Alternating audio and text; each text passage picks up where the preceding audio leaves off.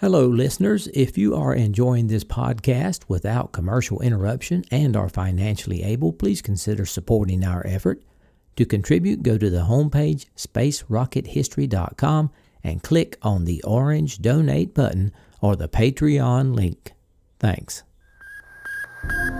We choose to go to the moon in this decade and do the other things, not because they are easy, but because they are hard. Godspeed, John Glenn. Roger, 0G, and I feel fine. Getting my feet out. Okay, I'm out. How does it feel for the United States to be the new record holder? At last, huh? When that baby lights, there's no doubt about it. Liftoff. We have a liftoff. 32 minutes past the hour. Liftoff on Apollo 11. Houston, Tranquility Base here. The Eagle has landed. That's one small step for man, one giant leap for mankind.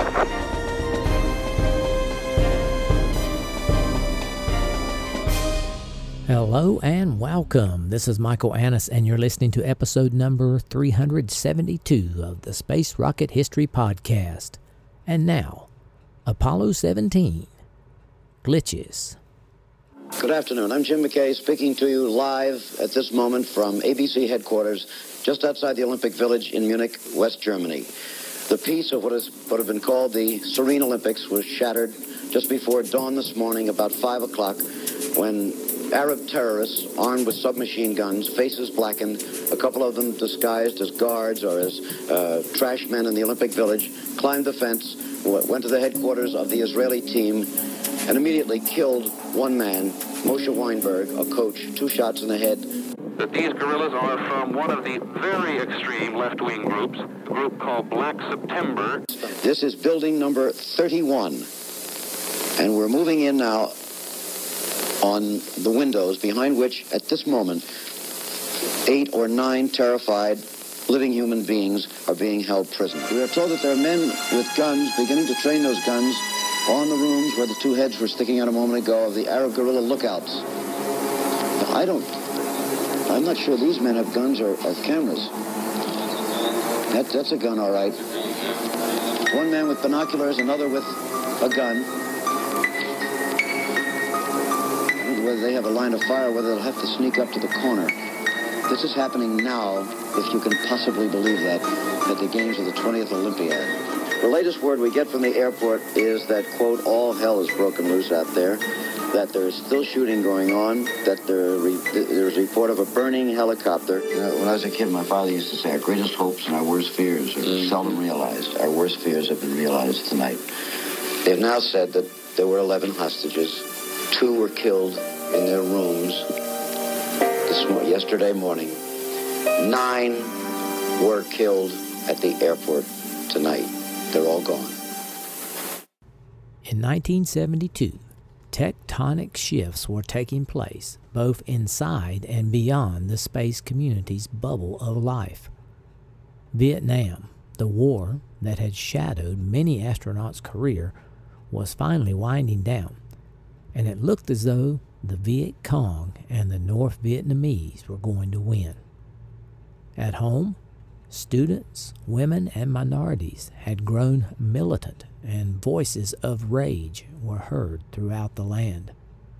President Nixon devalued the dollar, froze wages and prices, but in spite of this, and his enemies in the press, he was overwhelmingly reelected. On the other side of the world, terrorists attacked the Munich Olympic Games and murdered a number of Israeli athletes while a stunned world watched on television. U.S. intelligence services soon picked up information that the bloodthirsty group known as Black September might be planning something even more bizarre: a strike at Apollo 17. Charlie Buckley, head of security at the Cape, quietly escalated his protection procedures, but the crew wasn't told anything at the time. Headquarters felt they had enough on their minds without worrying about terrorist threats. By the end of the summer of '72, Deke Slayton and Charlie Buckley replaced the door to the astronaut crew quarters with a bulletproof door that had an interior that was a slab of hardened steel. At this point, Deke and Charlie Buckley felt the terrorism threat had grown to a point where they had to tell the crew about Black September. Inside the crew quarters, they explained the situation was being taken very seriously, but also was being kept very quiet. The terrorists wanted headlines, and NASA wasn't going to give them any. Deke went on to explain that the security situation was under control here at the Cape, but the security experts had concluded that Black September might not try for a heavily protected astronaut or the Saturn at all, but instead might go after the most vulnerable targets, the astronauts' children. With the children as hostages, the terrorists would hold some pretty powerful leverage. When Barbara Cernan and Jan Evans were informed, they were both shocked and afraid. Ron and Jean were furious at the idea of faceless terrorists posing a threat to their families while they were on the moon, where they would be helpless. But they didn't know who these terrorists were, so they couldn't just grab a weapon and try to go out and find them. Besides, there were plenty of trained police officers already doing that job. The security chiefs proposed that teams of their men be allowed to park outside the astronauts' homes in Houston 24 hours a day, and for plainclothes officers to take their children to school. The astronauts approved the stakeouts, but not right in front of their doors. So until they got back from the moon, unmarked cars with quiet, armed men inside parked just down the way, watching their houses. But Ron and Jean refused to further disrupt their children's lives by forcing them to live within a police cordon. They were normal kids, at least as normal as kids could be who had fathers going to the moon, and they wanted them to stay that way. So the children would continue to ride the school bus.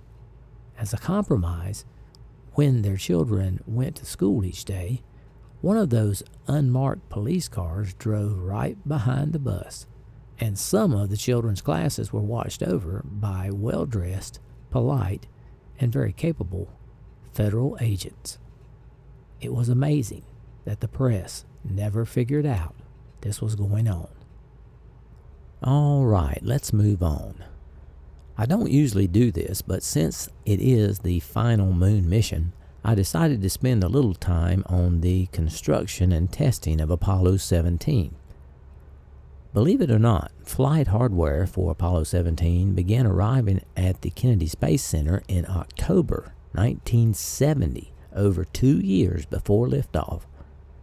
This was while Apollo 14 was undergoing checkout in the Vehicle Assembly Building.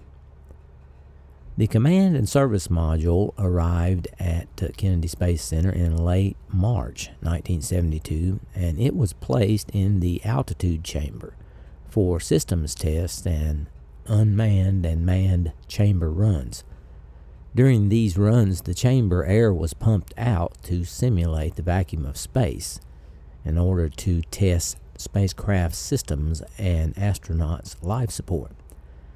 The lunar module arrived at the Kennedy Space Center in June, and its 2 stages were moved into an altitude chamber after an initial receiving inspection.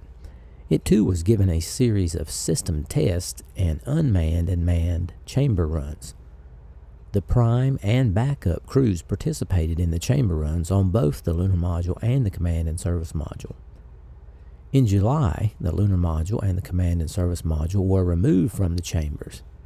After installing the landing gear on the lunar module and the service propulsion system nozzle on the Command and Service Module, the lunar module was encapsulated in the spacecraft lunar module adapter, and the Command and Service Module was mated to the spacecraft lunar module adapter. The lunar roving vehicle arrived at the Kennedy Space Center on June 2nd. Following a series of tests, which included a mission simulation on August 9th and a deployment demonstration on August 10th, the lunar roving vehicle was flight installed in the lunar module's descent stage on August 13th. On August 24th, the assembled spacecraft was moved to the vehicle assembly building where it was mated to the launch vehicle. Erection of the Saturn V launch vehicle's 3 stages and instrument unit on Mobile Launcher 3 in the vehicle assembly building's High Bay 3 began on May 15th and was completed on June 27th. Tests were conducted on individual systems on each of the stages and on the overall launch vehicle before the spacecraft was erected atop the vehicle. Rollout of the space vehicle from the vehicle assembly building to Pad A at Kennedy Space Center's Launch Complex 39 was accomplished on August 28th. That was about 14 weeks before launch day. As a side note, processing and erection of the Skylab 1 and Skylab 2 launch vehicles was underway in the vehicle assembly building while preparations were made for moving Apollo 17 to the pad, giving the Kennedy Space Center 3 Saturn space vehicles in flow for the first time since the peak of Apollo activity in 1969. After the move to the pad, the spacecraft and launch vehicle were electrically mated, and the first overall test, plugs in, was conducted on October 11th.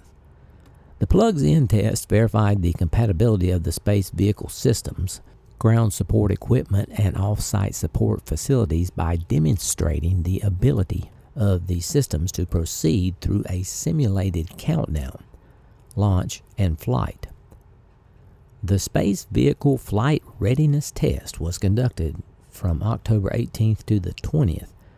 Both the prime and backup crews participated in portions of the test, which is a final overall test of the space vehicle systems and ground support equipment when all systems are as near as possible to launch configuration. After hypergolic fuels were loaded aboard the space vehicle and the launch vehicle, first stage fuel, RP-1, was brought aboard. The final major tests of the space vehicle began. This was the Countdown Demonstration Test, a dress rehearsal for the final countdown to launch. The Countdown Demonstration Test for Apollo 17 was divided into a wet and a dry portion. During the first, or wet portion, the entire countdown, including propellant loading, was carried out down to 8.9 seconds, the time for ignition sequence start.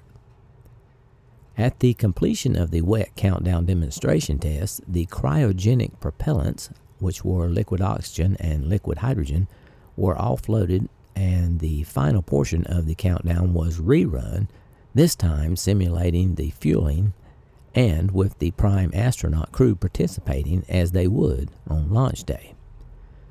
Because of the complexity involved in the checkout of the Apollo Saturn V configuration, the launch teams made use of extensive automation in their checkout. Automation was one of the major differences in checkout used in Apollo compared to the procedures used in earlier Mercury and Gemini programs. Computer, data display equipment, and digital data techniques were used throughout the automatic checkout from the time the launch vehicle was erected in the vehicle assembly building throughout liftoff. A similar but separate computer operation called ACE, which stands for Acceptance Checkout Equipment, was used to verify the flight readiness of the spacecraft. Spacecraft checkout was controlled from separate rooms in the... Interestingly, while all this testing was going on, Cernan had 2 health scares that almost took him off the flight crew. First, he had a prostate infection, and then he injured his leg in a softball game at the Cape. The injury to his leg was bad enough that he had to use crutches.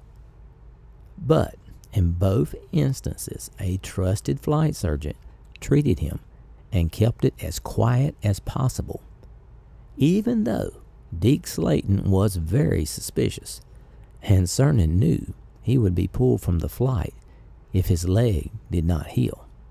But fortunately, it did, mostly. Apollo 17 would mark the 12th Saturn V launch from Kennedy Space Center and the 11th from Complex 39 Pad A. Remember, Apollo 10 was launched from Pad B. There was at least one thing that made the Apollo 17 launch unique. It would be a night launch.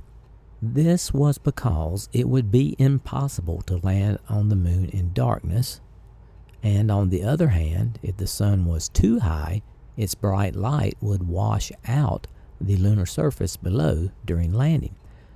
Therefore, it was determined that Apollo 17 must leave Earth after dark in order to arrive over the landing area days later when the lunar morning sun is at just the proper angle to cast the stark shadows Cernan and Schmidt needed to outline the surface details.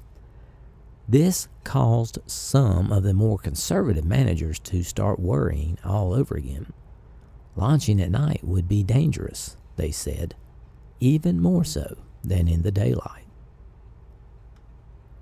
A government and industry team of about 600 would conduct the final countdown, 500 of them in the firing room number 1 in Launch Control Center, and 100 in the spacecraft control rooms in the Manned Spacecraft Operations Building.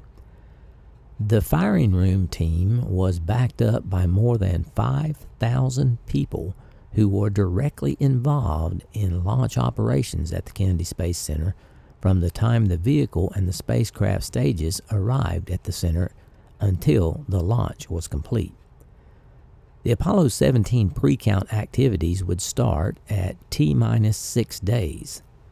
The final countdown would begin at T-minus 28 hours when the flight batteries were installed in the 3 stages and instrument unit of the launch vehicle. At the T-minus 9 hour mark, a built-in hold of 9 hours and 53 minutes was planned to meet contingencies and provide a rest period for the launch crew. A 1 hour built-in hold was scheduled at T-minus 3 hours, 30 minutes. Finally, with all that said, we have reached launch day, which was beautifully described in Gene Cernan's book. On Wednesday, December 6, 1972, villages of tents and campers sprouted like daylilies along Highway US 1 and the causeways around the Cape, and the inhabitants bask in the 80-degree Florida winter afternoon. The school children of Titusville were released early from classes to stake out prime viewing spots for their families. By sundown, about 700,000 people had gathered for the last launch of an Apollo moon mission, coming from as far away as England and Australia to watch the spectacle. Americans of all walks of life came together in a common adventure. A Pittsburgh steel workers' kids playing in the surf with the dog of a California hippie couple, while the parents toasted Apollo 17 with drinks and ate potato salad from the cooler in a VW van. Everybody joking with the police officers and waving to passing limousines. Some listened to rock music, and others sang hymns. Every bus within a 250-mile radius had been rented and hauled in more spectators by the hour, swelling the population of the instant city. It wasn't known at the time, but the liftoff of Apollo 17 was one of the early harbingers that a tired and torn America was starting to knit itself back together. Cash registers chimed all over Brevard County as the throng of excited spectators rubbed shoulders with early Christmas shoppers. Chambers of Commerce types hoped the activity indicated the future of a new post-Apollo community when tourism, retirees, and diversified industry would replace the jobs lost by the ending of the moon program. 2 communist Chinese journalists joined the largest press corps to ever cover a launch. A well-known governor, George Wallace of Alabama, crippled by a gunman during his presidential campaign, would be seated in the VIP grandstand near a little-known governor, Jimmy Carter of Georgia. They were among the 42,000 people who actually held invitations, and Cernan had personally invited more than 50, including not only his mother and sister, but celebrities and friends such as Skip and Rye, Baldy, John Wayne, Connie Stevens, Bob Hope, Don Rickles, Dinah Shore, Johnny Carson, Henry Mancini, and Eva Gabor. Not only were they invited, but they came, joining the vigil for this once-in-a-lifetime event, this home run in the last inning of a Space World Series, the final touchdown in a celestial Super Bowl. As night fell, high rollers motored in from luxury yachts anchored offshore to munch roast pig and shrimp beneath a big green and white tent that sheltered the Time Incorporated luau from a passing shower. Only 2 weeks before, the publishing company had closed Life magazine, severing the link with the astronauts who had seen their pictures spread on those glossy pages over the years and who had collected precious paychecks in return. Dominating the festivities from over there at Pad 39A, standing proud and majestic against the stage of orange scaffolding at the edge of the Atlantic Ocean, was the Saturn V, whitewashed by 74 big xenon spotlights, a silvery needle gleaming in the night.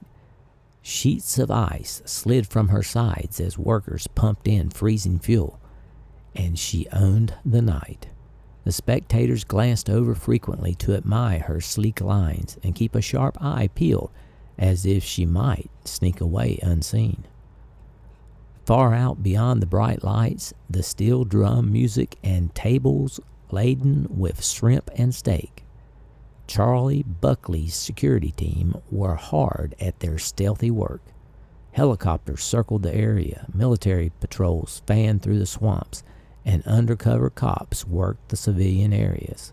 Security had never been as tight at the Cape, and although the crew seldom saw their guardians, they watched their every move.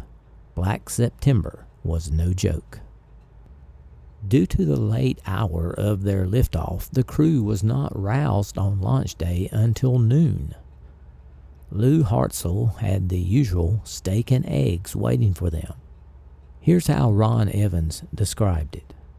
We're just going to start the day of the launch. Now you get ready to go on that particular day. They take you in, and you have a last breakfast. It's always, steak and eggs. No matter what time of the day, you get going. So you finish eating. After a private mass with D. O'Hara and Father Cargill, who by now considered himself to be an astronaut because he spent so much time with them, the crew all caught up on final briefings while sipping coffee and horsing around. Everything unfolded at a rather leisurely pace in comparison with the rush of a morning mission. The launch window was between 9:53 p.m. and 1:31 a.m. Florida time, and those times were firm. But the weather report was a little iffy. After the sunny temperatures of the previous afternoon, a cold front had stalked in from the west, and a layer of gray clouds were high above the Cape, threatening to spread a curtain of thunderstorms across the launch path. The weather people said they had a better than 50% chance of getting away on time. The Boeing workers were back on the job after a last-minute settlement of dispute over wages, which meant there would be no picket lines at the spaceport tonight. But that would not have stopped them anyway.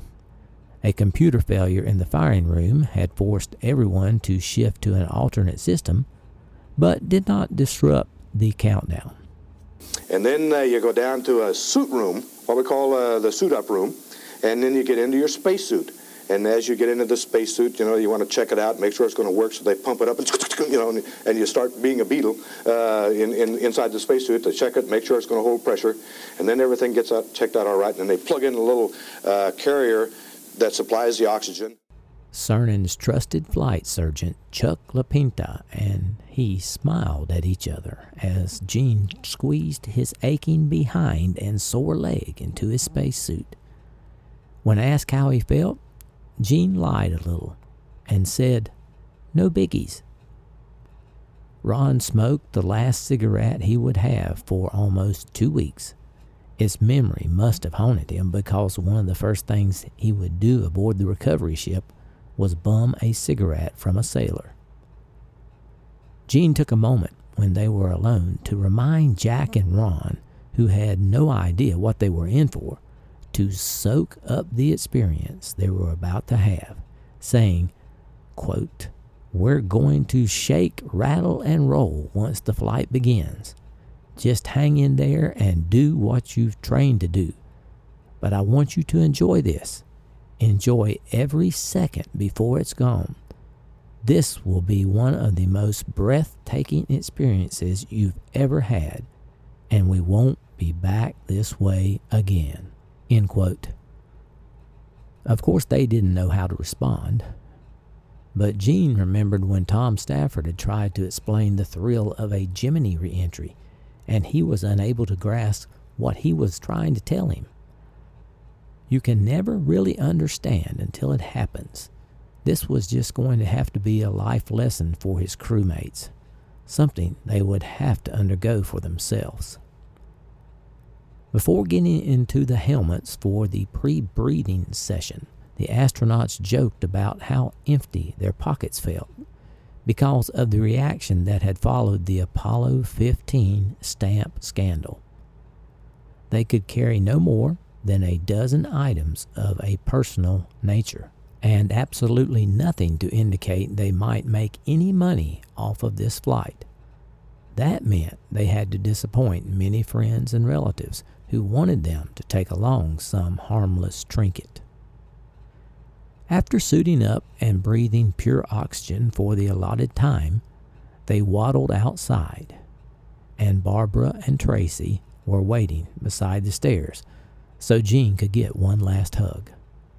But their presence once again reminded him of the threat of terrorism, the possibility that someone might try to shoot the Saturn full of holes didn't concern him because Gene knew Charlie's people were all over the place. But the safety of his family had bothered him from the first day he learned of the danger, and he constantly wrestled with the possibility of them being threatened while he was on the moon, 250,000 miles away. Nightmare scenarios had plagued him for weeks. What would he do if his daughter was taken by terrorists who had then demanded he denounce his country while the whole world watched? He just didn't know. And you walk down and go on into a car, and then you drive about 10 miles, and then you go on up to the bottom of this rocket. The astronauts got their first glimpse of the gathered throng as their special van made the drive from the crew quarters to the pad. But with the big fishbowl of a helmet on, they could hear nothing but the steady hiss of oxygen from their life support system. But they could see people cheering.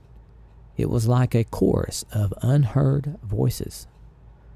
Bright lights dappled the nightscape as they drove through the darkness, following the familiar road past the vehicle assembly building, past the press site, and along the very track that had ferried the Saturn V to the pad. A spotlight beam from a helicopter hovering above improved their driver's vision, because it just wouldn't do to run over a spectator at this stage of the game. Far away, faint fingers of lightning snapped in the sky. The routine of getting to the pad, something they knew so well, had assumed an almost religious quality for hundreds of thousands of people this time, and Gene was moved by the palpable sense of emotion surrounding them, the last ride of Apollo. By the time they reached the elevator, Cernan felt absolutely charmed and was grinning from ear to ear. His Saturn V sparkled like a 363-foot-high jewel rampant against the night sky, center stage, and draped in spotlights. You look up in the air. That's the beginning of the old heart starts pity-patting just a little bit, you know. But then you get in the elevator, and you go all the way up to the top of this big old rocket, and it's as tall as a 36-story building. Still not on the rocket. And then the elevator rose slowly up the side of the Saturn, and the American flag painted on her flank passed before their faces and disappeared beneath their toes. Then the black letters United States slid by, one by one, bottom to top. Every inch of the rocket was covered in lights, and frosty bergs of boiling ice peeled from her skin. Gene could hear nothing through his helmet, nor could he talk to anyone but himself, so there was no way to share the isolated wonder that he felt at that moment. This wasn't Apollo 10 deja vu, but an entirely new sensation, amplified by the darkness, with puddles of lights stretching away far below in every direction, even to the east, out in the Atlantic, where boatloads of spectators bobbed and waited. By the time the elevator came to a jerking, shaking halt at the top, it was as if you could see all the way to Miami. you have to walk from this gantry type of thing to go on out the gantry, the thing that holds the rocket up out there, you know. And then you walk on this thing. It's just a little bitty arm. Crossing that open, narrow walkway on the access arm from the elevator to the White Room, for Gene, was the longest 20 feet of the mission. He was alone in a crowd, wrapped in enforced silence so dense he heard his own heartbeat. He looked down into a boiling, writhing length of confusion that fell away to unimaginable depths beneath his feet, and prayed the steel mesh would support his weight, because it all seemed so thin and frail. Tendrils of mist oozed through the tiny open spaces, clawing at his boots. Step carefully, quickly. The technicians await, but one was missing. Gunter was not there as the pad crew Führer, having been promoted away to more important duties, and Gene missed him. It was a break with tradition, and somewhat unsteadying. Who would tap his helmet and wish him Godspeed? The new guy was perfectly capable, but without Gunter, something seemed out of balance. The crew stuffed themselves into the spacecraft, buckle up, attach the O2 hoses and cables, and the radio comes alive in their ears. The hatch is closed and the White Room folds away. They are alone. They are really going to do it. Nerves calm as training clicks in, and Gene could not help but smile as he started the pre-flight checklist. The next few hours flew past. And then you go on out and you get inside of the spacecraft, and then they do a few checkouts and a few things like that, and then they close the hatch. And then you have a chance to kind of sit there and start thinking. Here I am on top of a rocket that's as tall as a 36-story building. And down inside that rocket, there is 4.5 million pounds of liquid hydrogen, liquid oxygen, and kerosene. Are you scared? I'll tell you what, if your heart doesn't go pity-pat, just a little bit faster than normal, you don't understand the potential problem. At T-minus 50 minutes, The Launch Control Center initiated the power transfer test, switching the vehicle momentarily onto its own battery power and then restoring external power. Some 5 minutes later, swing arm 9, the access arm to the spacecraft, retracted 12 degrees to a standby position. This is Apollo Saturn Launch Control, T-minus 50 minutes, 55 seconds, and counting. Preparations are underway in the Launch Control Center at this time for a critical power transfer test. The space vehicle at this time is being fed from an external power source, but shortly before liftoff, it will be transferred to the internal flight batteries. This test is to ensure that all electrical systems aboard the vehicle function properly on the internal flight batteries. The test takes about 5 minutes, during which time the various elements of the launch team monitor their systems and report in then to the test supervisor, Bill Schick, here in the control room, that everything looks good during the test. Depending on local weather conditions in various areas around the United States, the flight of Apollo 17 will be monitored or be able to be seen by people as far as 500 miles away. This is the flight as seen of the first stage of powered flight.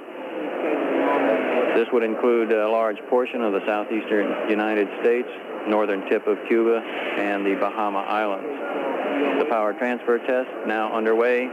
First stage, second stage, third stage, instrument unit now all going to internal power. Countdown continuing to go well, T-minus 49 minutes, 35 seconds and counting. This is Kennedy Test Control.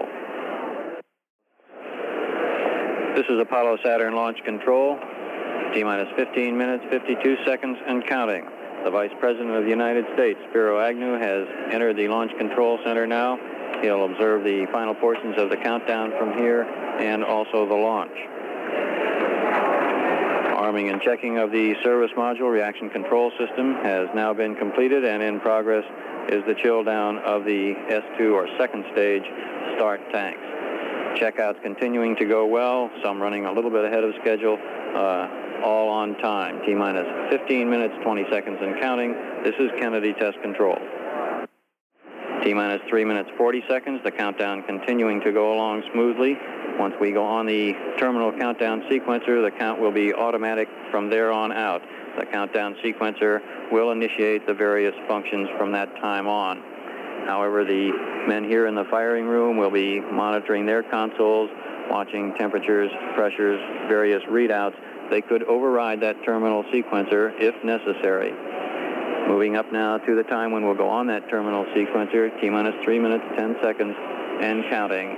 Spacecraft ready light has come on, indicating that the spacecraft is ready. We are now on the terminal sequencer. Launch sequence has started. Flowing of that water on the pad will begin at the 1 minute mark. Flowing on the flame deflector below the launch vehicle, on the launch pedestal itself, and along the swing arms, which will be coming back at liftoff. Instrument unit ready light has come on. Emergency detection system ready light is on. All indications are we are go for launch as we approach the 2 minute, 30-second mark. Pressurization of the various propellant tanks now aboard the space vehicle is starting. S2 or second stage liquid oxygen tanks now pressurized. These propellant tanks are pressurized with helium to ensure that during the flight the fuel flows properly down through the engines. It's quiet here in the firing room now as the men are monitoring their consoles, looking at the temperatures, checking pressures, and a variety of parameters to ensure everything is in a go condition. 2 minutes and counting, and a hush settled over the eastern edge of Florida. Gene looked at the clock on the instrument panel and pushed his shoulders and body deep into the canvas couch. He was in the commander's left seat, Ron was in the middle position of the command module pilot, and Dr. Rock, the lunar module pilot, was on the right. An aerodynamic shroud covered the spacecraft during liftoff, and of the 5 windows available, only one was uncovered, and it was just above Gene's face. There was nothing to see but some light reflecting off the low haze. They were right on time for the scheduled 9:53 p.m. liftoff, and control had shifted to the electronic hands of the automatic sequencing computer, Gene scanned the dials one last time. Everything was in the green. Time to go. Pressurization continuing on the fuel tanks. At this time, we'll go to the critical power transfer at the T-minus 50-second mark in the countdown. At that time, we'll transfer external power source to the flight batteries aboard the space vehicle. The final action by the crew aboard the spacecraft America will be a final guidance alignment. This conducted by the spacecraft commander, Gene Cernan. The flight of Apollo 17 will be able to be seen, depending on weather conditions, some 500 miles away as it goes into Earth orbit. Pressurization continuing. Liquid hydrogen tanks now aboard the second stage have been pressurized. All propellants aboard the second stage now pressurized.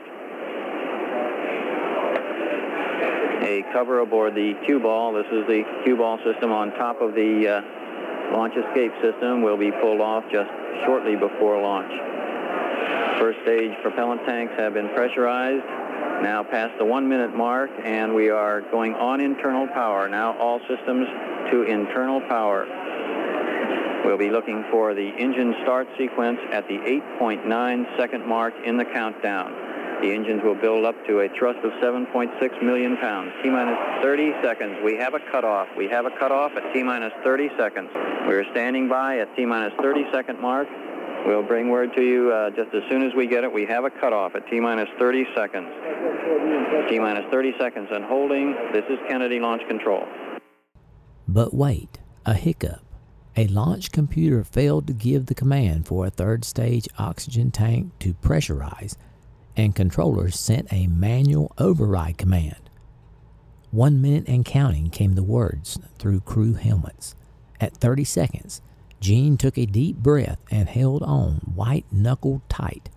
Something was happening, but he didn't know exactly what, and the business-like voices from launch control reeked with disappointment. Are we going? The hiccup grew to a glitch as the automatic sequencer refused the manual command, and without warning, the whole show shut down in a heartbeat. The only last-moment halt in Apollo history. A computer had decided that they weren't going anywhere. We have a cutoff, announced a stunned launch control official. Hundreds of thousands of people along the Atlantic coast let out their breath with a single exhalation, as if the night were deflating like a torn beach ball. Gene was very aware of the trouble his mouth had caused during the Apollo 10 lunar landing test, so he shouted a silent profanity, only to himself.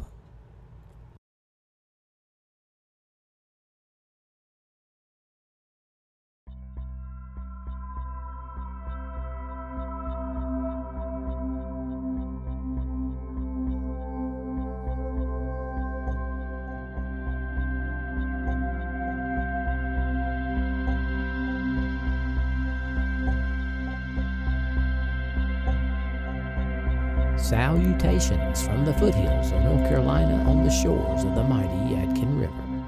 This is Michael Annis, your host. I wanted to say thanks for listening to episode number 372 of the Space Rocket History Podcast, entitled Apollo 17 Glitches. Hope you enjoyed this episode. It was a pleasure to bring it to you. First, a very important announcement. Thanks to my web host, GoDaddy, who I'm not happy with at all, I had to change my email address. Please update your records. If you need to contact me, use the address spacerockethistory@gmail.com. Our next episode will be posted in a couple weeks, hopefully by September 30th. If you would like to be notified by email when new episodes are posted, you can subscribe to the blog by going to the homepage, spacerockethistory.com, and typing in your email on the form. If you're looking for old episodes of the podcast, the first 195 are available on the Archive podcast. Search for Space Rocket History Archive. It should be available on most podcatchers. Today, we celebrate our moon emoji donors. These donors have supported the podcast for 3 consecutive years and receive a moon emoji next to their name on the donors page. Okay, for some afterthoughts. Well, that abort was a bit anticlimactic. Sorry, I don't make it up, I just present what happens. But my intention in building it up that way was so the listener would feel some of the frustration that the crew and everyone else did at that particular moment in December of 1972.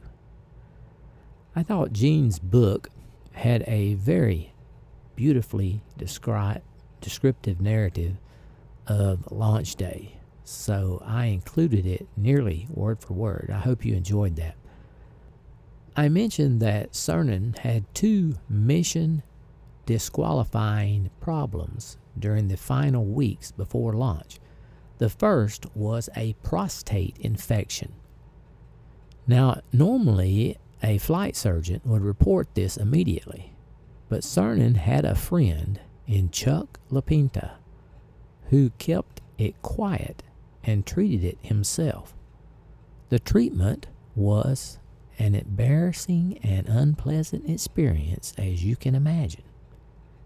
That is why Cernan's behind was sore when getting into the spacesuit. The second was an injury he received during a softball game when he tried to stretch a double into a triple.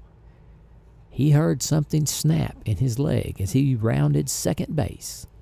He wrote that it felt like a machete had chopped deep into his lower calf, and he hit the dirt with a roll and scream of agony. Now, Gene had promised to himself he would never do anything so dumb after he flew his helicopter into the water in 1971. But here, he did it again. To make matters worse, there was no good way to hide this injury since he had to use crutches. Deke came close to switching in, that's Deke Slayton, came close to switching in Dick Gordon for Apollo 17.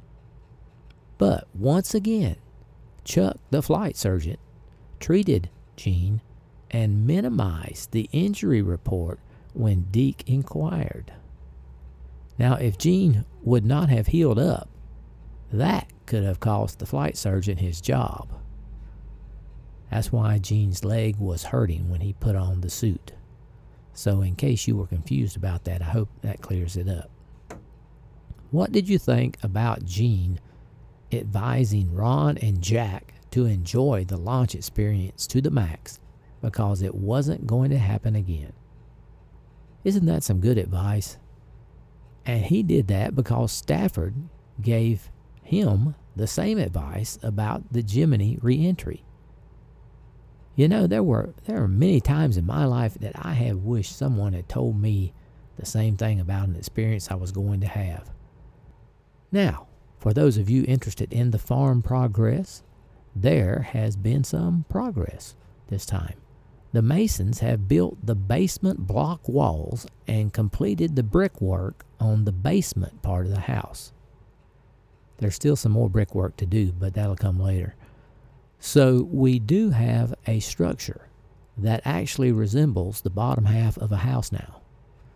Of course, there is still a dirt floor, but it's only been 3 months since they started.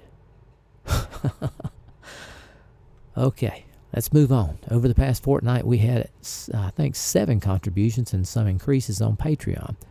I would like to thank Lauren H. from Plano, Texas, who donated at the Apollo level and earned a rocket emoji. Michael L. from Washington donated at the Gemini level. Dirk H. from New Zealand donated at the Soyuz level and earned a galaxy emoji.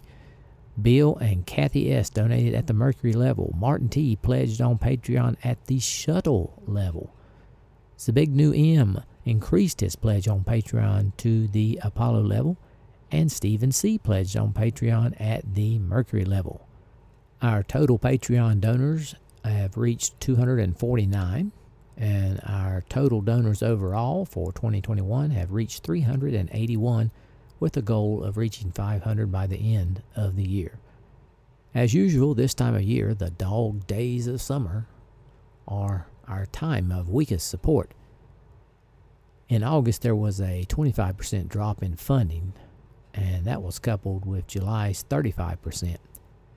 So it was a little bit discouraging. I know we're going through the plague again here. That doesn't seem to want to end, so I can understand. But if you are enjoying this podcast without commercial interruptions and can afford it, please consider going to the homepage at spacerockethistory.com and clicking on the orange donate button or the Patreon link. Now, here's Mrs. SRH with this episode's Stoner Giveaway. Thanks, Mike. Hello, friends. The winner of the SRH drawing will get the choice of a Space Rocket History Magnet or the SRH Archive Magnet, or 2 stickers, or 2 static clings, or 2 holographic stickers, or a genuine NASA meatball sticker. With the help of Google's random number generator, I selected Joe Pastorek. Joe Pastorek, if you would email us, spacerockethistory@gmail.com, tell us your address and your SRH prize preference, we'll get this out to you. My apologies if I mispronounced your name. Sincere thanks to all 381 of you who contributed thus far in 2021. My sources for this episode were NASA, ABC News, the Apollo 17 Press Kit, The Last Man on the Moon by Gene Cernan, the Apollo 17 Flight Journal, the Internet Archive, Flickr, and Wikipedia. And that's all we have for this episode. I'll try to have episode 373 posted by September 30th. Stay healthy, everyone, and so long for now.